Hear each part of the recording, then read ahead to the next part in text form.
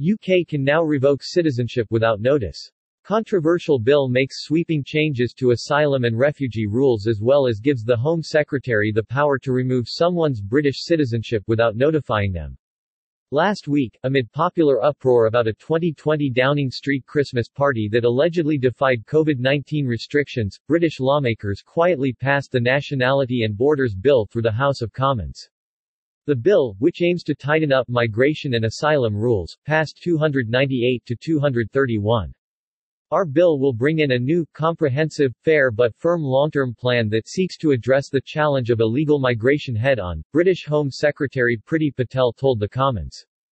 Controversial bill makes sweeping changes to asylum and refugee rules as well as gives the Home Secretary the power to remove someone's British citizenship without notifying them. The legislation has been widely criticized for a number of reasons, first among them is the move to give the Home Secretary the power to revoke citizenship without telling people. Clause 9, Notice of Decision to Deprive a Person of Citizenship, gives the exemption from having to provide notice of the removal of citizenship. The exemption is applicable when the Home Secretary does not have the required information to give notice, as well as for any other reason deemed reasonably practicable.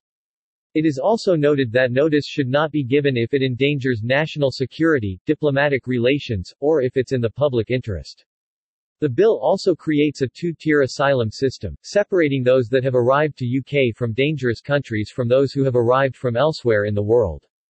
The also bill requires asylum seekers to make their asylum claim at a designated space, and criminalizes illegally arriving in the UK. The bill will be read in the House of Lords in the new year before moving to royal assent.